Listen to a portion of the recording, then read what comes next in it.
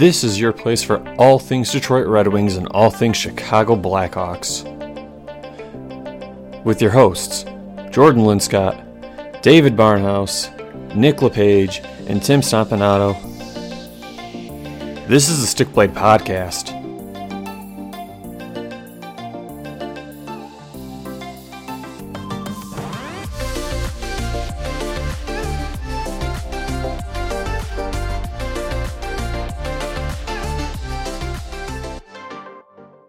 Good evening, ladies and gentlemen. You're listening to another edition of the Stick Blade Podcast. It is your place for all things Detroit Red Wings, all things Chicago Blackhawks, and just general news around the NHL.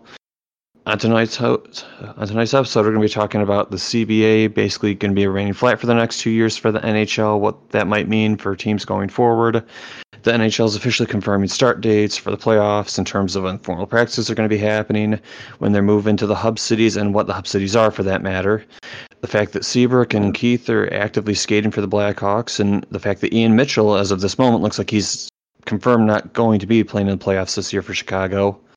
While we're talking about Chicago, the fact that their front office basically came out and said, we're not changing the name of the franchise, we're not changing the logo as of this time, and the fact that they're basically going to be looking to spread awareness and work more with the local groups. And then on the Detroit side of the podcast, we're going to be talking about a couple of rumors that have really been coming out this past week. The fact that, the St. Louis Blues are looking to potentially get rid of Allen, their goaltender, and the fact that, Detroit's looking for a goaltender this offseason, so they might be willing to pick him up as sort of like a cap dump for the Blues. That way the Blues can sign Pietrangelo back to another deal. And also the fact that prospect Evgeny Svechnikov has really been having a rough time actually cracking the NHL. And some rumors coming out this week that his agent might be trying to get him a spot with a team in Russia. So sort of Detroit is deciding, what is the best development plan for him at this point. And then one last bit of news, which Nick actually told me about right before the show, is that the Blackhawks restructured their front office a little bit. So we'll just sort of walk through what that looked like as well. But with all that being said, I'm going to stop rambling for tonight. For your host, Jordan Linscott, and my co-hosts, David Barnhouse, Nick LePage, and Tim Stompanato, welcome to the Sick Blade Podcast. How are you guys doing tonight? Feeling great. Right. Good to be here. Glad to talk about hockey, and hockey's coming back. Yeah, it looks like hockey's, I've had some doubts, but it looks like hockey's on its way back, so what's not to feel good about that? I'll tell you what's not to feel good about. Red Wings picked fourth. Oh, we're still on that, eh? Always. Boy, picking at that scab, it's never going to heal, man. Yeah, come on. I want to bleed. Gotta let it heal after a little bit. I sent the message out to you guys this past week, but I want to throw the full tinfoil hat on. Let me see if I can find the message again that I sent you guys, because I thought it was pretty good. I just got to find it here really quick. Yeah, you're good. I'll fill some dead air while Jordan's searching for the message. Boys, this first week back to work after quarantining for, I don't know how long now, 5 months, 4 months? Yeah. Oh my God, I'm dead. I think I took a nap after work every day the last week. It's a whole different mental drain, isn't it? It is. Just standing in the sun for hours after hours after hours to when I used to just be in my house in my AC all summer long. Oh, boy. Yeah, exactly.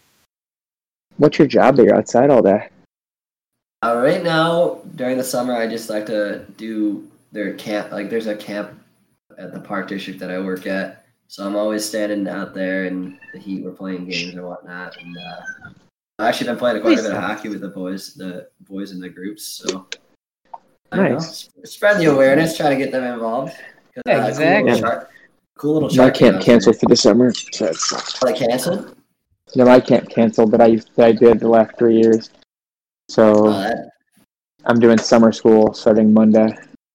That does stink. That's fun. Yes, I got the tinfoil right here. Boy, So I'm just hear me out, all right? So Edmonton is going to be one of the hub cities for the NHL playoffs. They're going to make a run for the cup, and McDavid is going to be heralded as the next coming of Gretzky and the reviver of hockey in Edmonton. Chicago's going to lose their play-in round, which means they're going to draft first overall, and they're going to run with Doc, Lafreniere, and Boquist as their new Tays, Kane, and Keith. Stop it. Then Detroit is going to have Steve Yzerman, who was originally the fourth pick overall, pick a new fourth pick overall, who's going to magically turn into like this franchise-level player. And it's basically going to be, number 4 picks the new number 4, and number 4 will be the new number in Detroit to be picked at. It's basically going to be one of those things where the Wings are going to be doubled down as they're building through the draft, not through high draft picks, which Detroit hasn't had in forever. And then the NHL is going to also look at that and point to the lottery and say, see, the lottery works. The lottery, it works. Anybody, you can win this thing. So basically, they're not incentivizing tanking at all. It all fits. So who is Pepe Silva? Who is he? Who is he? Yeah, I mean, I love that message just because, it involved a lot of good things. I mean, it involved the Hawks losing, which makes me a little sad, but you got to take a step back to take a couple steps forward. Yeah, sometimes you got to step back in order to go forward. So, like Tim just said, so, I wouldn't mind a new, another 13 years of dominance with Renier, Doc, and Boquist, right? And Exactly. Mitchell. Oh, man. Now, the scary thing here is that with your theory in place, we're going to have the rise of Gretzky-esque Edmonton, the rise of a dynasty-era Chicago, and the Wings, building back to their former glory at the same time. We've got ourselves a couple of dueling dynasties here. Yeah, if that's the case, we're going to have to, this podcast is going to have to go on for another 15 years, boys. I'll twist my arm. Job security. It would be perfect though. Like, could you imagine if Detroit and Chicago got to meet in the Stanley Cup Finals? I'd lose my mind. I'm not gonna lie, I'd be thrilled. All the stars will align one day. Nah, the Stars don't get to be in the playoffs. Oh, not that. I meant the. I'll see myself out. The actual Stars, not the Dallas Stars. Well, let's go ahead and just get into the topics for tonight's show then, so we can actually get this thing going. So, off the rails early. Here we go. I love it. It's gonna be a fun one. All right. So I already mentioned it, but so the NHL has basically put out dates for when hockey's coming back. Thank God. And so as of right now, the tentative dates look as follows: July 13th, teams are all going to be able to have their formal camps going back, running around before the playoffs. July 26th, the teams are all going to fly to the hub cities, which are Edmonton and Toronto. And then the actual play-in rounds, quote-unquote, are going to start on August 1st. And it, as of right now, looks like the games are going to happen every 2 hours while they're on TV, and the teams will be playing every other day. So basically, if you're following, the Hawks, for example, they're going to be playing on August 1st, August 3rd, August 5th. And then the 7th if need be, and then the 9th if need be, depending on if they lose a game in this play-in series or not. But just on the surface, what do you guys think of this schedule? I think I like the fact that there's a new game every 2 hours. I think the NHL in some ways, though, is kind of shooting themselves in the foot because of the fact that games are going to be drawing eyes from each other. But at the same time, man, if the NHL is the only sport on TV with new games playing, this is the chance for them to steal eyeballs from people. 100%. I think we're coming off of the coattails of that comment about how there's only what is it, ESPN that made a comment about how hockey's not considered, one of the sports. Yeah, this is such a good chance to shove that in everyone's faces. Not only did the NHL and the NHL Players Association come together and hash this out and get something moving forward in an organized manner, but now we're going to be controlling the waves. We're going to be putting hockey out there all throughout the day, which is great because a lot of people are still working at home, and so they're able to watch these games. Right now, people are begging for something to distract them, and hockey has a chance to capture the nation by storm, or the nations, really, everyone. Soccer's on TV. Hold up. Yeah, no, you're right. Soccer's been very popular now too. My father-in-law across America. My father-in-law, who misses his normal NFL, NASCAR. I mean, NASCAR's back too, but he's been coming over and watching soccer with me, and I'm like, this is awesome because he's like, what do you mean he's offsides? I'm like, well, he was too far up, so it's been fun.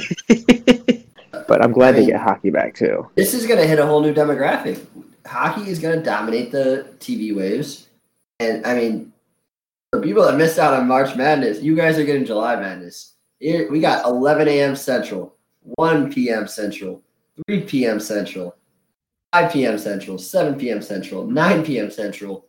Hockey nonstop. There's going to be hockey on your TV all day until you go to bed.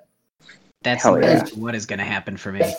52 playoff hockey games in 9 days. That's absurd, and I love every bit of it. That's the thing, right? Like, the schedule doesn't stop during the day, so it doesn't matter if you work first shift or second shift or third shift. You can literally catch a game on every single one of your days off, as well as before or after you go to work. Like, there's literally no reason for you to miss it at this point. It's all day.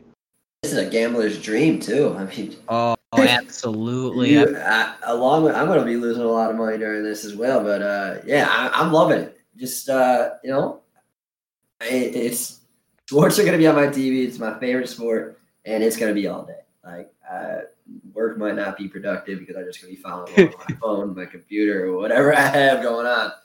It's going to be chaos, and the Hawks and Edmonton are the ones that get to start it all off, this new playoff format. And I believe strongly that it's an excellent choice to start it off. I think it's going to be an electrifying series. I think that it's going to be high-flying offense. It's going to be basically dueling offenses and which goalie is going to stand on their head, and the defense on both teams is just going to be trying to control things. It's the kind of series that's going to get people pumped. I think they were. I believe reading the stat, it's like a 1 goal differential in goals against. So we're gonna see, like Tim just said, it's gonna be a very high flying offense type of series.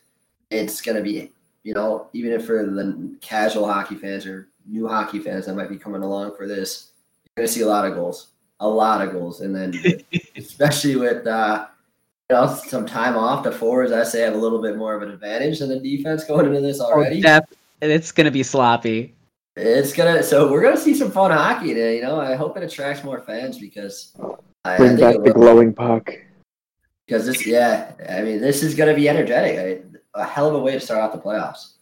And I mean, the good thing for the NHL in particular is that during, I believe, the All-Star game last year, they had the player tracking where like they put the people's names next to them on the ice. That was the All-Star game, right? That sounds right. So, I mean, especially for newcomers to the sport, people who may not necessarily watch hockey, the NHL already has essentially software in place that they can use and essentially advertise all these superstar players to people who don't watch the sport, who don't know who these guys are, and they can sort of highlight them and say, hey, these are the players to be watching. And so you instantly can get a quick connection between new fans and these players. Yeah, I mean, it's gonna be better. I don't know. Are they still riding with that? I know they said they were getting that ready for the playoffs. They really haven't talked about it since then, obviously, because there's bigger issues going on. Right. I think now that things are in place, we're gonna see some of the more marketing aspects and see, okay, the puck tracking and player tracking. Now that they know it's gonna happen, now they can start to implement some of that stuff. So I'm excited to see what they come up with. I think it works better now too. I mean, because the NBA is still going to be going on, but this is like we said earlier, this is going to attract a bunch of new fans. So they're going to have their opportunity to see who is the people to watch out for because they'll be highlighted often, and guys that I'm sure, like the player tracking the time on ice, they're going to know who the stars are right away. Like they don't have to try to guess, or they're going to be able to fit right in. This is probably this puck tracking, player tracking type of thing is probably the best thing to happen now because of the stoppage of play. When it was only going to be hockey fans watching, now we're going to get a whole diverse group watching. It's going to make it accessible, and that's something that I'm really excited about. You don't have to be a longtime fan. You can pop in and say, okay, who do I watch out for? What are some names? Let's do this, plug and play. Let's go. I'm rooting for, you could have someone doesn't have a strong opinion, and they say, okay, I guess I'm a Dallas fan now, or guess I'm going Calgary. Ew. Listen, I'm throwing names out of a hat. I'm just trying not to say the Hawks. Just trying to make Calgary happen. It's never going to happen. You mentioned, people who knew the game. That's one thing that I think is actually really beneficial to this puck tracking that they have. I mean, when I was younger growing up, for me, it was really hard to keep track of the puck when it was getting cycled around the boards, like when people were fighting over it and figuring out where it was actually getting passed to. Because unless you've really been watching the sport for a while, it's kind of hard to predict where players are going to set up at. And that's one thing that I think is going to be really nice about some of these new things like the puck tracking, like the player tracking, is it lets people who are watching the game know what they're actually looking at. That's because it's so easy. I'm blown away after watching hockey for all these years to watch a game and be like, I have no idea where the puck is. How they keep a track of the puck just on the ice is, mind-boggling to me. So being able to do a little bit more of the tracking and being able to follow the game a little bit more, I think is going to take away some of the intimidating factor of the game. Speaking of the playoffs, I mean, I don't think it's a really big factor, but I think it's kind of interesting that the NHL chose Edmonton and Toronto to be the two hub cities for this one. Maybe this means that a team in Canada will finally win the Stanley Cup. It's been how many years now? Well, a team will win the Stanley Cup in Canada. So And in Edmonton, they're going to see some meaningful hockey. You love to see that. It's been so long since Edmonton's seen some meaningful hockey there, and they're going to see it. Just won't be the Oilers. No disrespect to our strong contingency of Edmonton fans, of course. Yeah, sorry. Maybe one of you. Could you imagine how mad the fans in Edmonton would be if they had it as a hub city and the Oilers get knocked out in the play-in round and they're just forced to watch everybody else play playoffs around them? On their ice. Yeah, their ice. That'd be such a weird... Watching two teams compete for the Stanley Cup, they're not even on the ice. That's got to be a surreal concept. That's nuts, Jesus. Yeah, what are you guys' thoughts? I mean, I'm shocked they went with two Canadian cities because it seemed like Vegas was a lock. But obviously the spike in Nevada now with the coronavirus. Yeah, major Arizona, Nevada, those areas are just spiking bad because the people are being stupid about everything. Right. So if I'm the players, I'd be like, yeah, let's not go there. I thought Chicago had a legitimate chance. I think we did. Why not Detroit? The LCA is the newest arena, big arena. Why not the LCA? They should have done it there. I mean, Detroit's not doing anything. Just use our arena. Yeah, and they also have two rinks there. I mean, they have the one above ground and then they have the one in the basement. Exactly. I think one of the big things was just watching how so many of the cities, even once they were down, are spiking up again. I think there's a little more stability in the cases in Canada. And also, the Canadian teams sort of need that revenue a little bit more right now, just from the way the Canadian dollar is with the relation of where oil was before the coronavirus, the value of the Canadian dollar. It wouldn't be a bad idea to drum up a little bit more in Canada right now. Yeah, I mean, I'm not against it. No. I'm just happy we have hockey back on. So. And it'll probably be easier to have everyone on one side of one border to have to go from moving across a border after the first couple rounds and then doing a 14-day quarantine and then getting back in. Like, at least it's just traveling across province or region borders. And with the visa too for what should I call it? Like you said, traveling across countries and yeah. Yeah, I mean, I'm all on board. It's Edmonton, Toronto, two great cities to host it, and have some interesting hockey coming forward. And they're great selections. Yeah, with obviously Vegas now, the implications of coronavirus going there, and it's just more complicated for the States just because it's rising all over the place in the country right now. So it makes sense.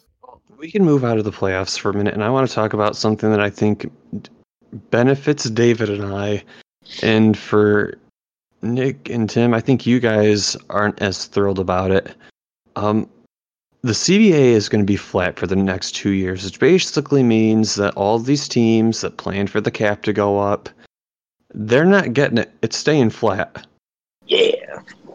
So for anybody who doesn't really know what I'm talking about when I'm saying the CBA is staying flat, in hockey, like a lot of other sports, there's a salary cap. You can't go over this cap dollar amount that you can spend on your players. And so all these teams basically plan for that dollar amount that they can spend to go up every year. You pay your players more. It's basically like a natural rise in the amount of money that you're allowed to spend because players are demanding more money. Now, because the CBA is staying flat for the next 2 years, all of these teams that sign deals expecting that number to go up are kind of in a weird pinch right now, and they sort of have their hands tied and are going to be needing to either shed cap space or they're going to have to let guys walk from their rosters because they literally can't afford to sign them against the cap. As a Wings fan, I'm thrilled. I think we're going to get to be a cap dump for the next 2 years, and not only that, we're going to get to take draft picks for being a cap dump as well, so we aren't looking to be competitors next year anyway. We're going to get to take players from other teams as well as draft picks, and we're not locking up free agency. I like this a lot as a Wings fan. What do you think about it, David? Oh, I think it's great. This is going to be really helpful for our future and our rebuild. I'm all for it.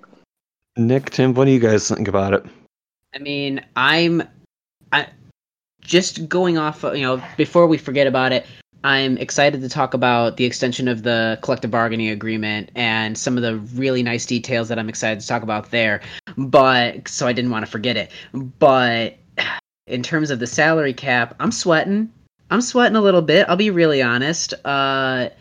We had been budgeting for the cap going up, and especially before all of this hit, the cap was looking to rise. It's at 81.5 right now, roughly, and it's going to stay that way, 81.5 mil for at least 2 more years.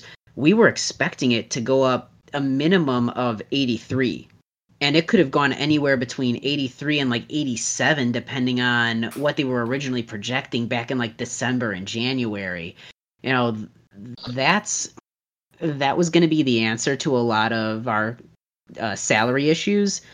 This is going to be tricky. There's going to be a couple of guys that we're not going to be able to re-sign that could benefit our depth, and we're going to have to get creative. Bowman's been creative before with getting guys on minimum or entry-level deals. It's just a matter of, can we round out the roster with the big names that we've got? Nick, what are you thinking? Yeah, because right now it was, like you said, it's projected anywhere between 84 to 88 million. So if it's, did they announce the official cap? I know it's staying flat. Did they set a strict number now? 81.5 is what I'm seeing. Sure, it's staying about 81.5. Yeah, then the Hawks are in some trouble because as of right now, they already have committed next year. They're committed to $74 million in contracts, which gives them roughly, $6.5-7 million to spend. And that's to unfortunately, yeah, go ahead. And that's to fill a backup goalie role because Malcolm Subban's not the answer. You got to extend Kubalik and DeBrincat's. That's also including DeBrincat's contract, and then you got to pay Strome soon too. So. Well, and don't forget, we got to sign either Crawford or a full-time goalie. Backup to me is a secondary option. I assume that we're going to go with Delia as our backup, and my hope is the big three that we have to re-sign are Crawford, Kubalik, and Strome. If we can get Crawford, you gotta hope that the 2 younger guys can be talked into taking maybe a little less term and a little less money because of the situation. Crawford, I'm hoping, everything that I'm seeing is projecting that he'll take a 2-year, $4 mil per year kind of deal, because he's still got plenty in the tank to be a starting goalie. He's shown it this year. But that means that our chances of, if we're able to get Strome, Kubalik, and Crawford, the chances of us being able to re-sign Kajula, who's I'm a big fan of, and he plays up and down the lineup. He's invaluable to us. That means he's not going to be able to re-sign. I think we buy out Mata. As much as I liked his play with Slater Cuckoo near the end of the year, I think with our glutted defenseman, it makes sense that we buy out Mata. Got another prediction here. I think Mata is very likely with Ian Mitchell coming along very soon. I don't think they re-sign Strome. I think you could see a deal with Strome to shed some cap. We'll give you Dylan Strome, and we'll you have to take on either Oli Mata's cap or I think you could see a big salary dumped with Dylan Strome, since Strome is still going to be an RFA, and we'll see a guy like Evan Barrett be forced into the Blackhawks lineup, and then Doc gets more playing time. That breaks my heart. I'm gonna be really, really honest with you, and it's not even like Strome's good. Strome's a very talented player, and I like his style of play, and I think he fits with his role in the Hawks. But man, that guy seems to love being in Chicago. He named his dog Wrigley. He's always wearing Cubs gear. And I think after his stint in Arizona, where you could tell it weighed on his psyche and he wasn't producing and he was so burned over there, and he gets this new start in Chicago, and boy, you can see how he's just changed as a player.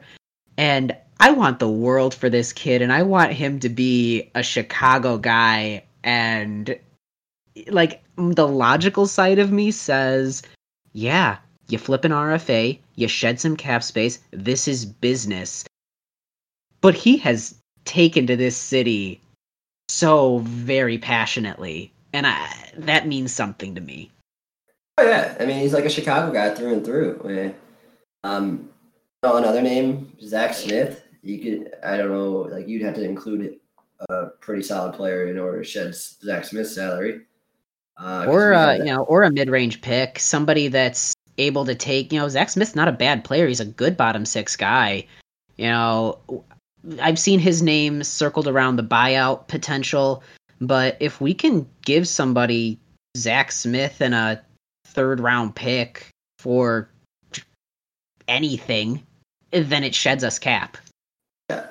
So, I mean, long story short, you Detroit fans, Jordan and David, you guys are thrilled. We are, me and Tim over here, we're kind of worried because we might be seeing names like Strome or Oli Mata I'm kind of all right with, but like a Dylan Strome on the way out. And yeah, it's a bummer.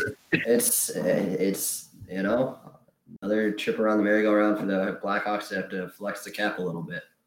Obviously, me and you, like, on Detroit's end, we're thrilled because of this, right? Because for the longest time, Detroit was in cap hell. We were always at the cap because of either rentals or buyouts or what have you.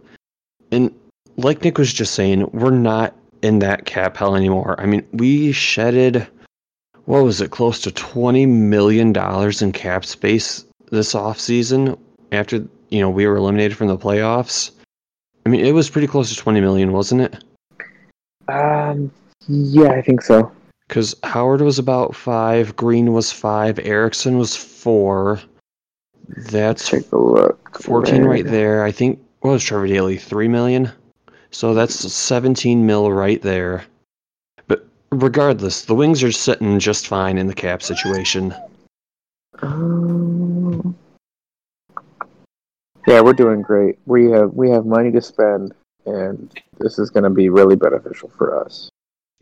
Now, just be careful. The people that are really getting screwed this offseason are the UFAs. They're expecting to go in there and get big time paid.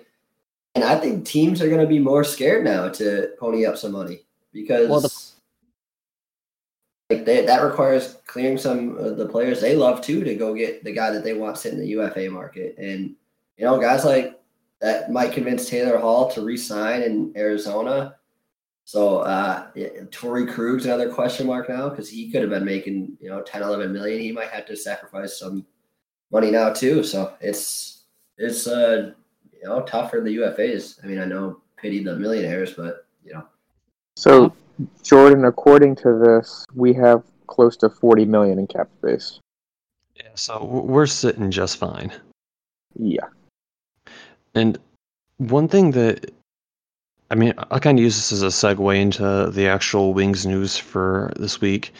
That cap space is going to give Detroit a lot of power in the rebuild.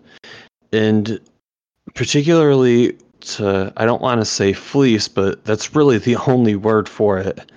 Fleece these teams that are looking to keep core pieces around, but because the cap's staying flat, aren't going to be able to. One thing in particular that came out this week, it's a rumor, no confirmed sources on it, but the idea was floated around that the St. Louis Blues are looking to get rid of their goaltender, Allen. And Allen is not an old goaltender. He's fairly young, but he's a little bit expensive. And the idea came about that, they could send him Detroit's way. Detroit picks up him as essentially the 1-2 punch with Bernier moving forward, and St. Louis gives us a couple picks for doing that. That way they can lock up a key piece like Pietrangelo. Mm-hmm. What do you think about that move, David? Because we're not strapped right now. No, we're not. Trying to think, what is his cap hit? I think he's 5.5, if I remember correctly.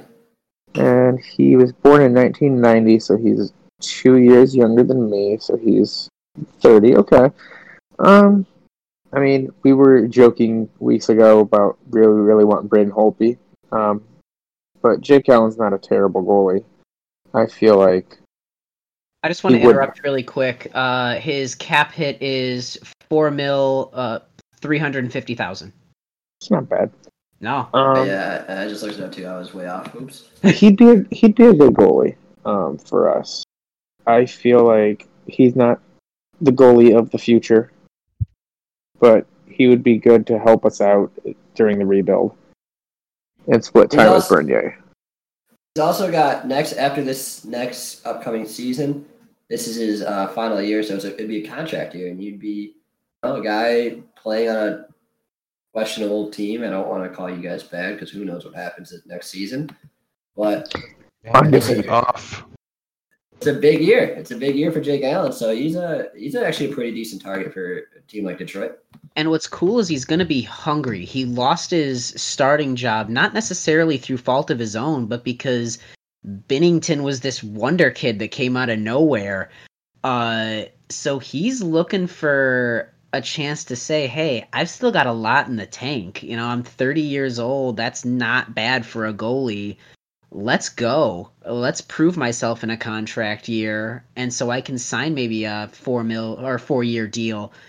That's the kind of mindset that Detroit's got to be looking for right now too. People that are hungry, people that want to prove themselves. The thing is, if we pick up Jake Allen, it doesn't make Detroit any worse. I mean, Howard's on the way out, and Howard's already inked to a contract which is more expensive than Allen's.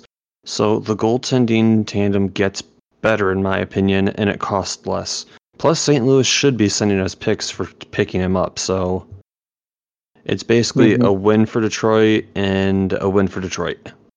Well, that's the good news is Detroit knows where they stand, and they know that they can deal from a position of power because it's no secret that they're in a rebuild. They've got the cap. They're not in a win-now mode. They're dealing completely from a position of we'll take what suits us, we'll help out if it's going to help us, and what deal can you make to make it worth it for me? Yeah, it's going to be panic trade season for teams against the cap. With the flat cap for the next 2 years. Toronto's going to be hit hard. Toronto will be hit hard, and you might see, usually teams get fairly compensated, they'll get thrown a third or fourth round pick. You might be seeing seconds dealt with contracts just with the flat cap for the next 2 seasons. It's going to be a high price to take on a salary cap, so it's interesting times now. While we're talking about Detroit, I want to talk about another rumor that came out this past week. Reports have been coming out that Red Wings prospect Evgeny Svechnikov's agent has been in talks with trying to get him the ability to potentially play over in Russia to sort of restart his career. He had a really bad injury, missed basically an entire year's worth of development time, and he played in Grand Rapids, looked okay, not, lights out amazing. And he's sort of in this weird position where, because of the timing of his injury, he got jumped over by a bunch of prospects, like a guy like Philip Zadina, for example, who took what was going to arguably be his slot on the Red Wings. David, do you think that we let Svechnikov go play over in Russia if the rumors are true, or do you think that we send Abdelkader to Grand Rapids and keep Svechnikov up in the NHL regardless of whether he's producing or not? It's really tough because Svechnikov has shown flashes of a really good player that would be good for us, but he's also been injured. I don't want to lose him to Russia because I want that great player that we drafted. I know he won't be as good as his brother, but I'm sure he could be good. Anything to lose Abdelkader? Sure, why not? But how much of Abdelkader's salary actually gets buried in Grand Rapids? Is management? We have money. Oh, of course. Space. That's fair. Yeah, I didn't say anything. I'm just playing the business card. Abdelkader would probably be one of the most wealthy paid AHL players in the league. I'm pretty sure nobody else in that league is making over $4 million. He'd be close to family. There are maybe a handful. David Backus says, "Hold my beer." Oh, low blow. I think he's getting paid $6.5 down there. Ooh, never mind. And he didn't have to go report. They set him down. He's like, "Yeah, you can just stay in Boston, dude. Just go hang out and chill." But here's the thing: Abdelkader still got 3 years left on his contract, right? Yeah, he's still got some time left. In my mind, there's no way. It's a fun, theoretical, but there's no way that they justify sending him down to Grand Rapids and paying him all that money when he's still considered a serviceable bottom sixer. He is not. He's got bottom sixer. 5 years. You don't think he's a bottom, good enough to be a bottom four guy? Genuinely asking. No. Jordan, what were the stats you brought up again from him? Last year, let me pull up the stat sheet because we were laughing about it a couple weeks ago. Can't go one episode without the Abdelkader stat sheet. All right, let's see here. We brought it up last time, compliance buyout. Yeah, that doesn't sound like we're getting those anymore because it doesn't help the owners and it doesn't help the players. It just helps GMs and sounds like, well, tough. Figure it out. All right, Tim. So here's $4 million Justin Abdelkader's stat line. All right, in this season, he played 49 games. He scored a whopping 0 goals, had a whopping 3 assists, and was a -14. Which, yes, plus and minus is a questionable stat to look at, but it's not great, especially when you look at the lack of production. What's his Corsi? Give me those fancy stats. You don't want those stats. Oh, boy. I mean, you guys have all the money in the world already right now. Do I have to bring up the intangibles? He'll go drop the goals with anyone. He's got intangibles, but not $4 million of intangibles. Yeah. That's... We've been down that road, too, with Marcus Kruger. The second time. Second time with Marcus Kruger. Theoretically, where does Svechnikov slot in for you guys, though? Is he a third liner? Do you think you put him in the top 6, or does he take away from somebody in the top 6? I feel like you just slot him in on the third line wing, and you just keep him there all season, because I don't think you put him in the fourth line as a winger, because he's not a shutdown type guy, and he's not a grinder by any means. Right. I mean, I feel like you throw him on the third line and hope something happens, because he's not good enough to be a top sixer, in my opinion. Do you think so, David? No. But I think he could be a really good bottom sixer. Because when you look at the wingers, I mean, he's not bumping Mantha or Bertuzzi out of the top 6. No. He's not going to knock Zadina or Fabry out of the top 6, assuming they let Fabry play wing. So he's literally got to take a third or a fourth line winger spot, and that's basically where he has to play, which is fine, especially if this is going to be his first full-time stint in the NHL. If he goes to Russia, he's never coming back. At least until he's in like 26 or 27, and he comes back and says, "Okay, I'm ready for a fresh start." Like Radulov did it. Yeah, that's exactly what I'm thinking.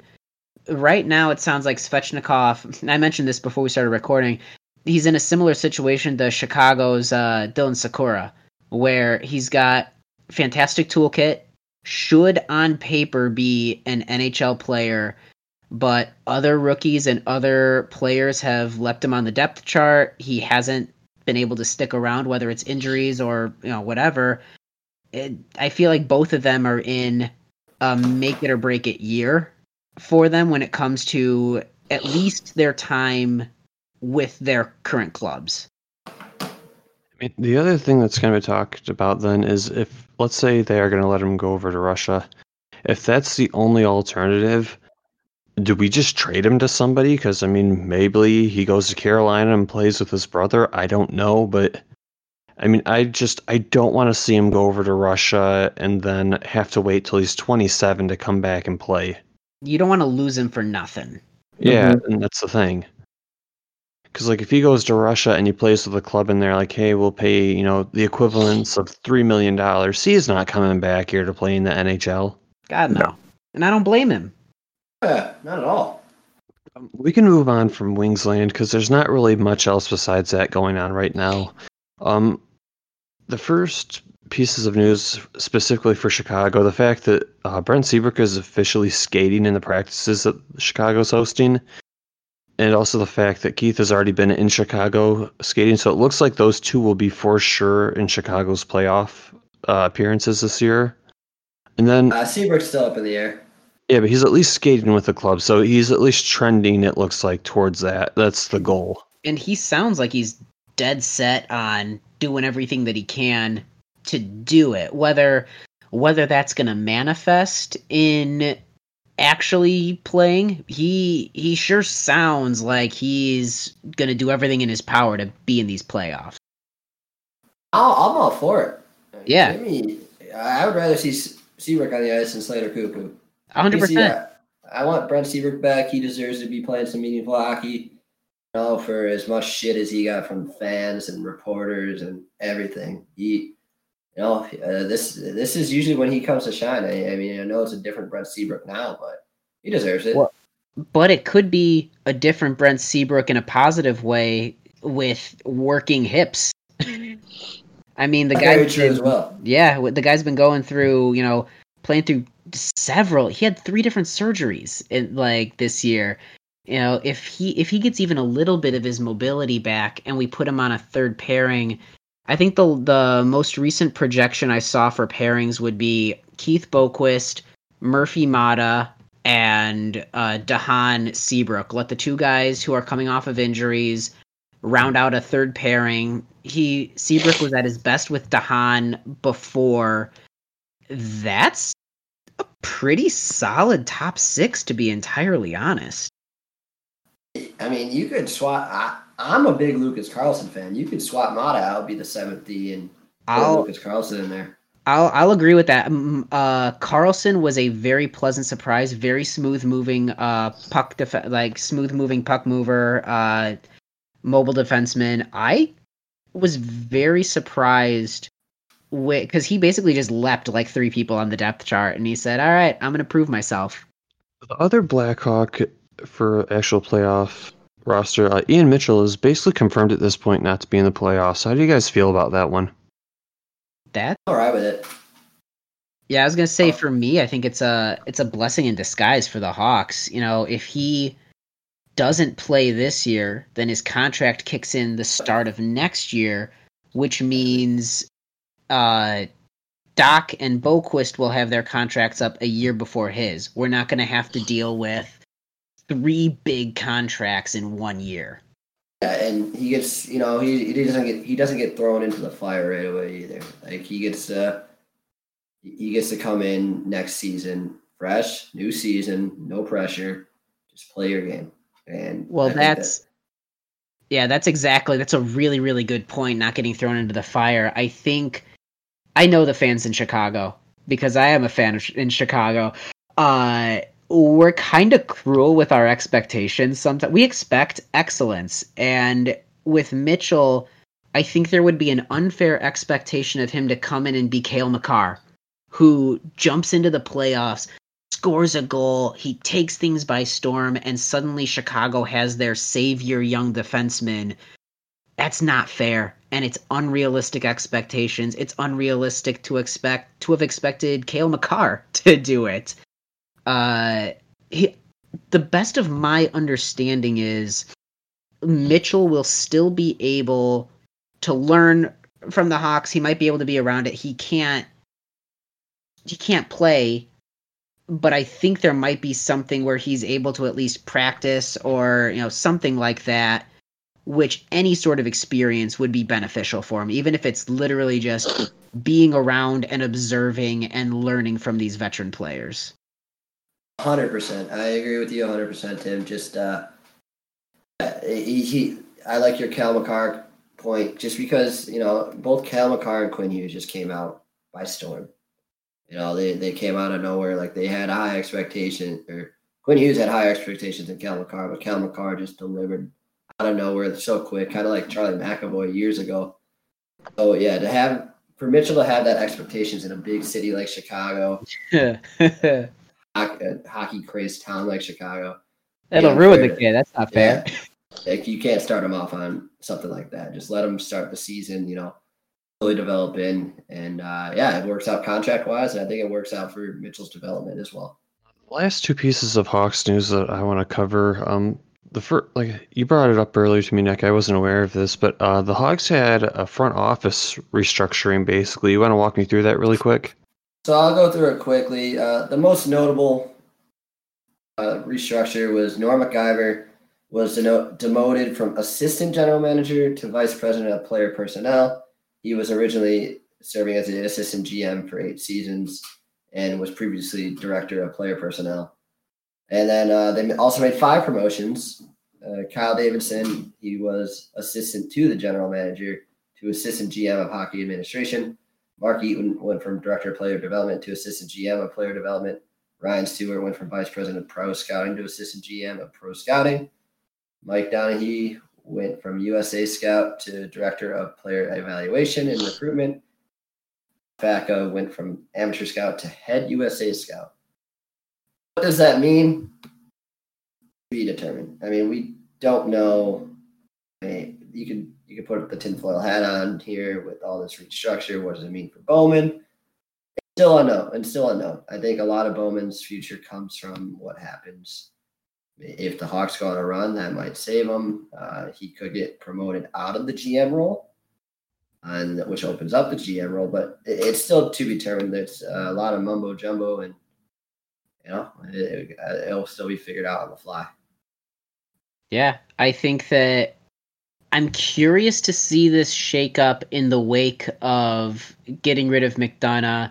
And is this Danny Wirtz restructuring in an image that he believes will be best? Or is this the way that I sort of read it? And again, my opinion's worth the paper I put it on. What I'm seeing here is a bunch of different upgrades into specific assistant GM positions.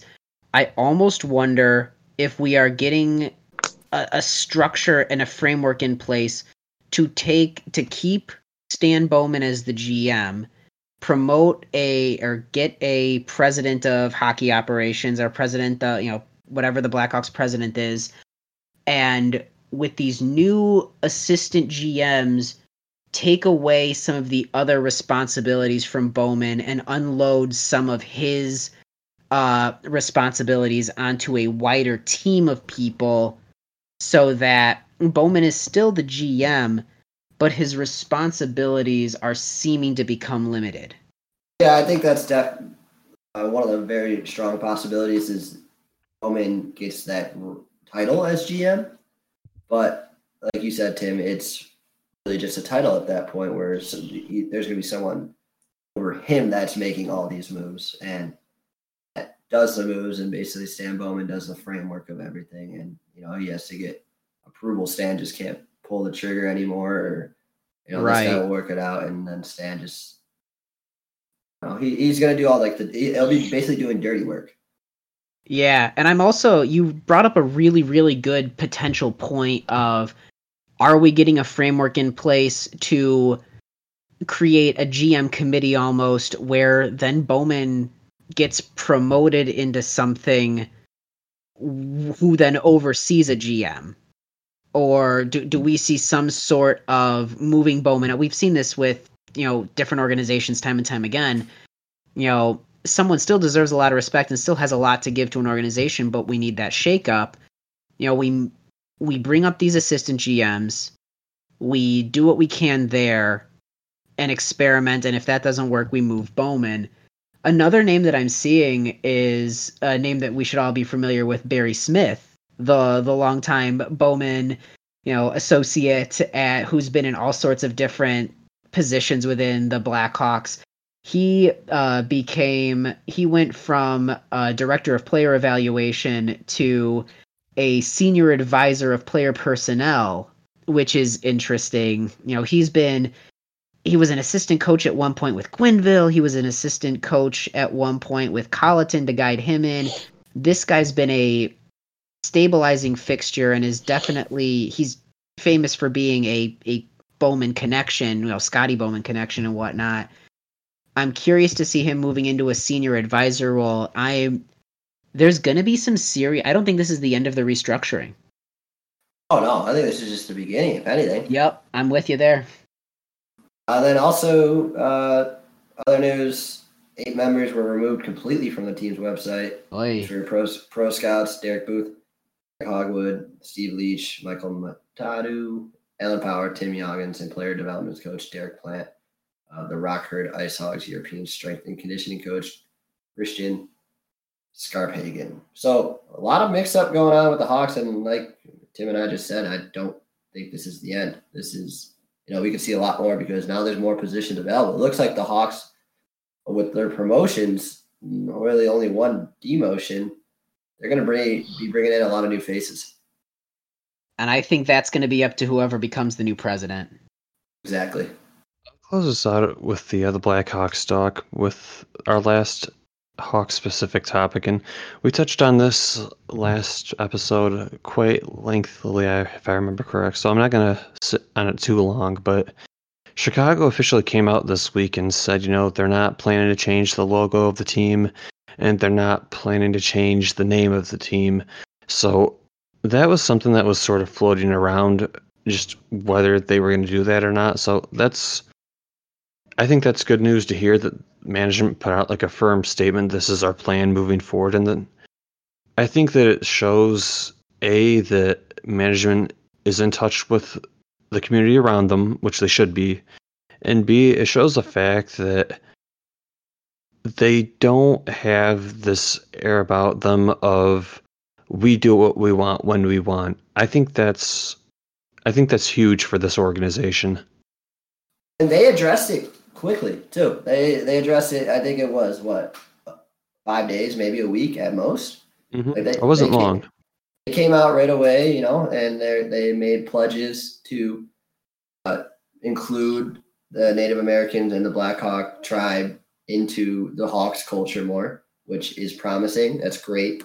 And yes, they went around it perfectly. I think one small note that I actually really liked is Scott Powers is the one that brought this situation to light, and they went through him to release the public statement, which also shows the culture of the Blackhawks. Yeah. It's a top-notch organization, the way they went about this whole thing and how quickly they addressed this. Round of applause for everybody. And, it's just they addressed it as great as anyone could, other like a certain Washington sports team that's still giving the runaround. But, yeah, great job by the Blackhawks to get this out in front and to light and, promoting Native American culture in the Blackhawk tribe. I think the big thing now is to say, okay, they got a statement out. It shows that they're willing to listen and willing to have a discussion with the community, like you said, which I'm thrilled with. But now it's a matter of actually following through. And that's what I'm excited to see. The Blackhawks, I don't think this is the end of the discussion. I think that it's still a matter of time before these discussions rise up again, and for good reason. And I completely, respect and understand that. They're gonna continue to have to walk that fine line of making sure that the image that they're using is not a simply a mascot or logo, but an actual representation, a history, and a memory. And I'm very excited to see what they do with education and raising awareness and being an active part of these communities, because that's what the actions speak louder than words. We've seen 1,000 different press releases from different organizations. Everything that the Blackhawks do as an organization gives me the sense that they will follow through with this. We've seen them stick to their word plenty of times, but I am very excited to follow and watch this and say, hey, I'm super proud to be a Blackhawks fan. They know what they're doing, and the respect that they bring to the table is a top-notch organization. So very excited to see what happens in the future. That's it for everything that I had on the schedule, but I actually have some breaking news right now, which I didn't have at the top of the episode. There we go. Coming in hot. Breaking news. This one's pretty spicy. The NHL and the NHLPA just have committed to participate in the 2022 and 2026 Winter Olympics, subject to negotiations. That was part of the CBA agreement. Yep, that was part of the CBA extension. That was something that the players, basically the owners, gave to the players. It needs the IOC to sign off on a couple of things from what I've been seeing, but this is a big, big deal, and the players are going to be hyped, and everyone who watches hockey or the Olympics should be ecstatic. Oh, yeah, this is, these hockey players take pride in playing for their country more than almost any athlete out there. They always say how surreal the event and, just going to play and represent the country you're from. And especially the Americans, Canadians, and Russians to go, and specifically just, like Alex Ovechkin, he was livid. He was very vocal about this whole situation by having to not participate in the Olympics. And, you're going to see a lot of very happy hockey players going to represent their country and when the Winter Olympics come again. It's definitely a morale boost.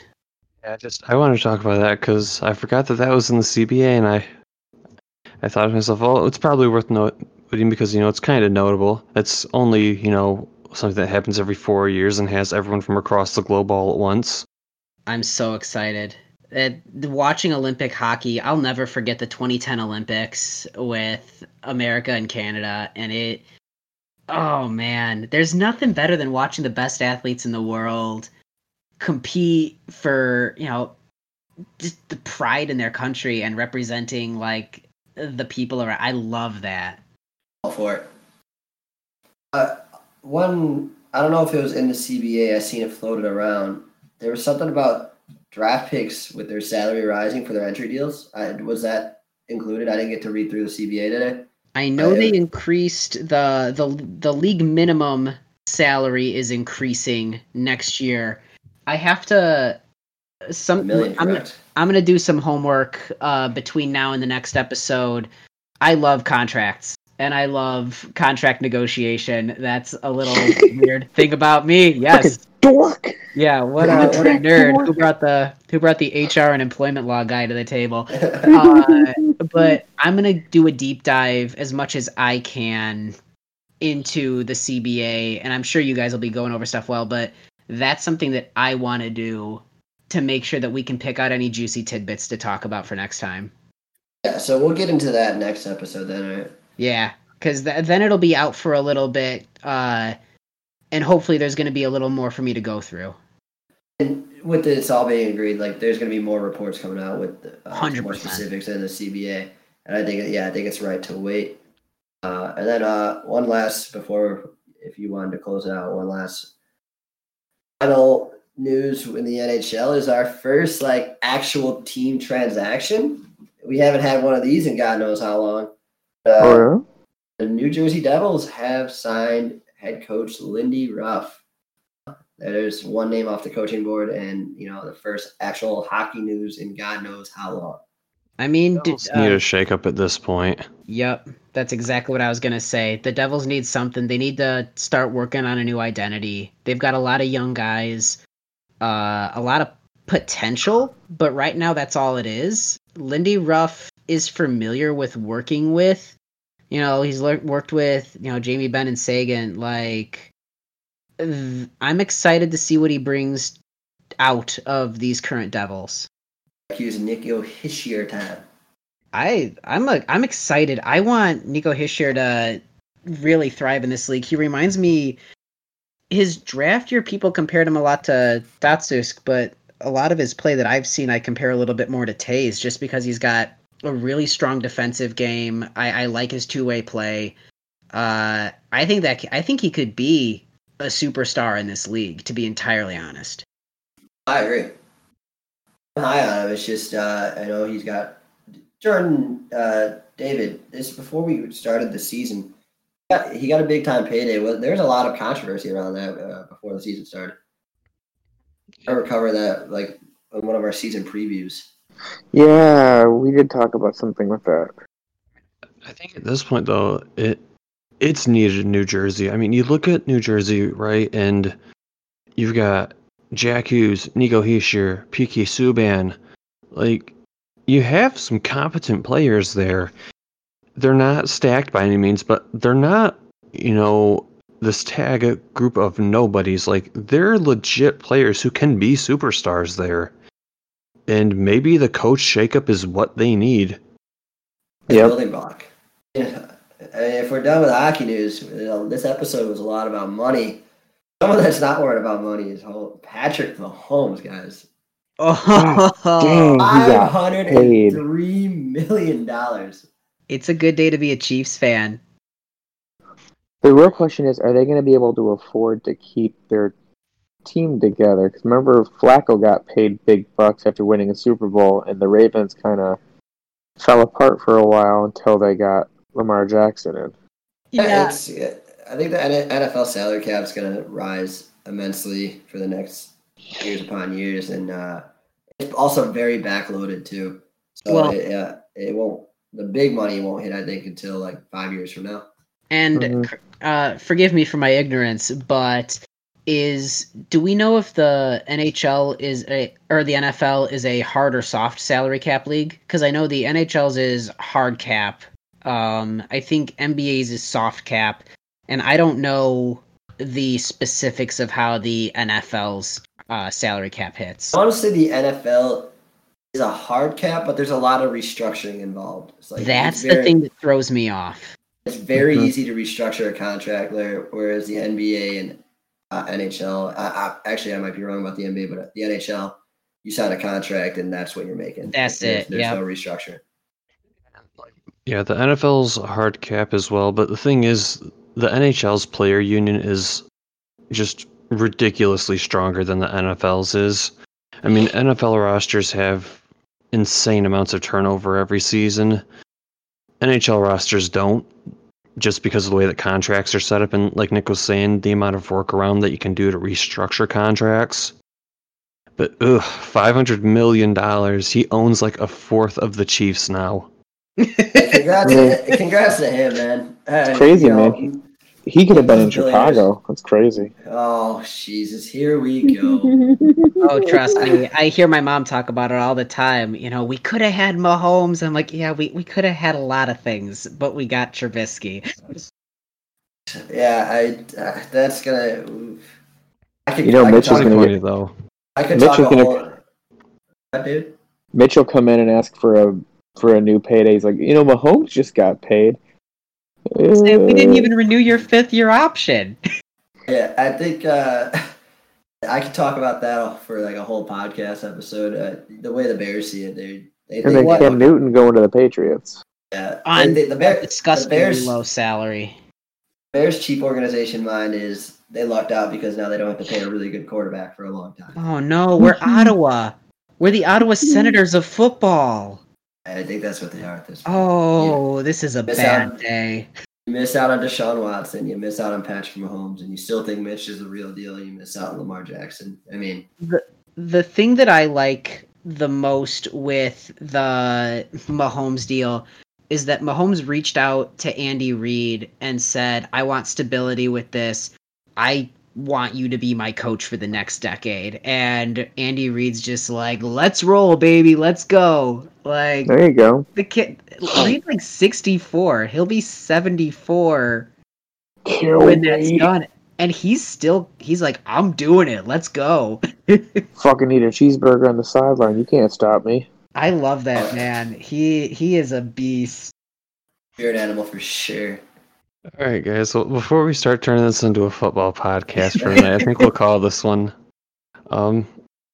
If nobody has anything else to add to the podcast tonight, I'll close this out. For all of you guys who are still listening to this podcast right now, we appreciate y'all tuning in and listening to the episode. At the end of the day, this is a podcast that is by fans and for fans. There's no sponsors. There's no deals that we have with people. This is really a bunch of guys getting around to talk about a sport that we love and the teams that we love. So we appreciate you guys enjoying it with us.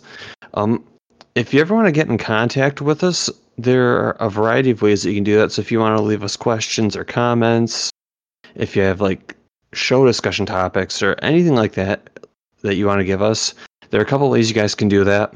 You can either find us on Facebook, you can find us on Twitter at StickBladePod, or you can also find us via the good old email, stickbladepodcast@gmail.com. And if you want to give us a follow, you can follow us on SoundCloud, soundcloud.com/stickbladepodcast, or you can also find us on iTunes. So however you want to use social media, there's pretty much a way to get in touch with us on any social media platform that you use. So feel free to give us a like, a share, a follow, a retweet, whatever the social media currency is of choice that you like to use. We appreciate it because, I mean, at the end of the day, it helps the podcast spread and gets more people, which is the end goal at the end of the day. And we really want to connect with you guys as well. So, like I said, don't hesitate to get in contact with the episode host, which is me, Jordan, or with any of the co-hosts for that matter. I mean, we love to engage with you guys when we get any sort of fan mail. So don't hesitate.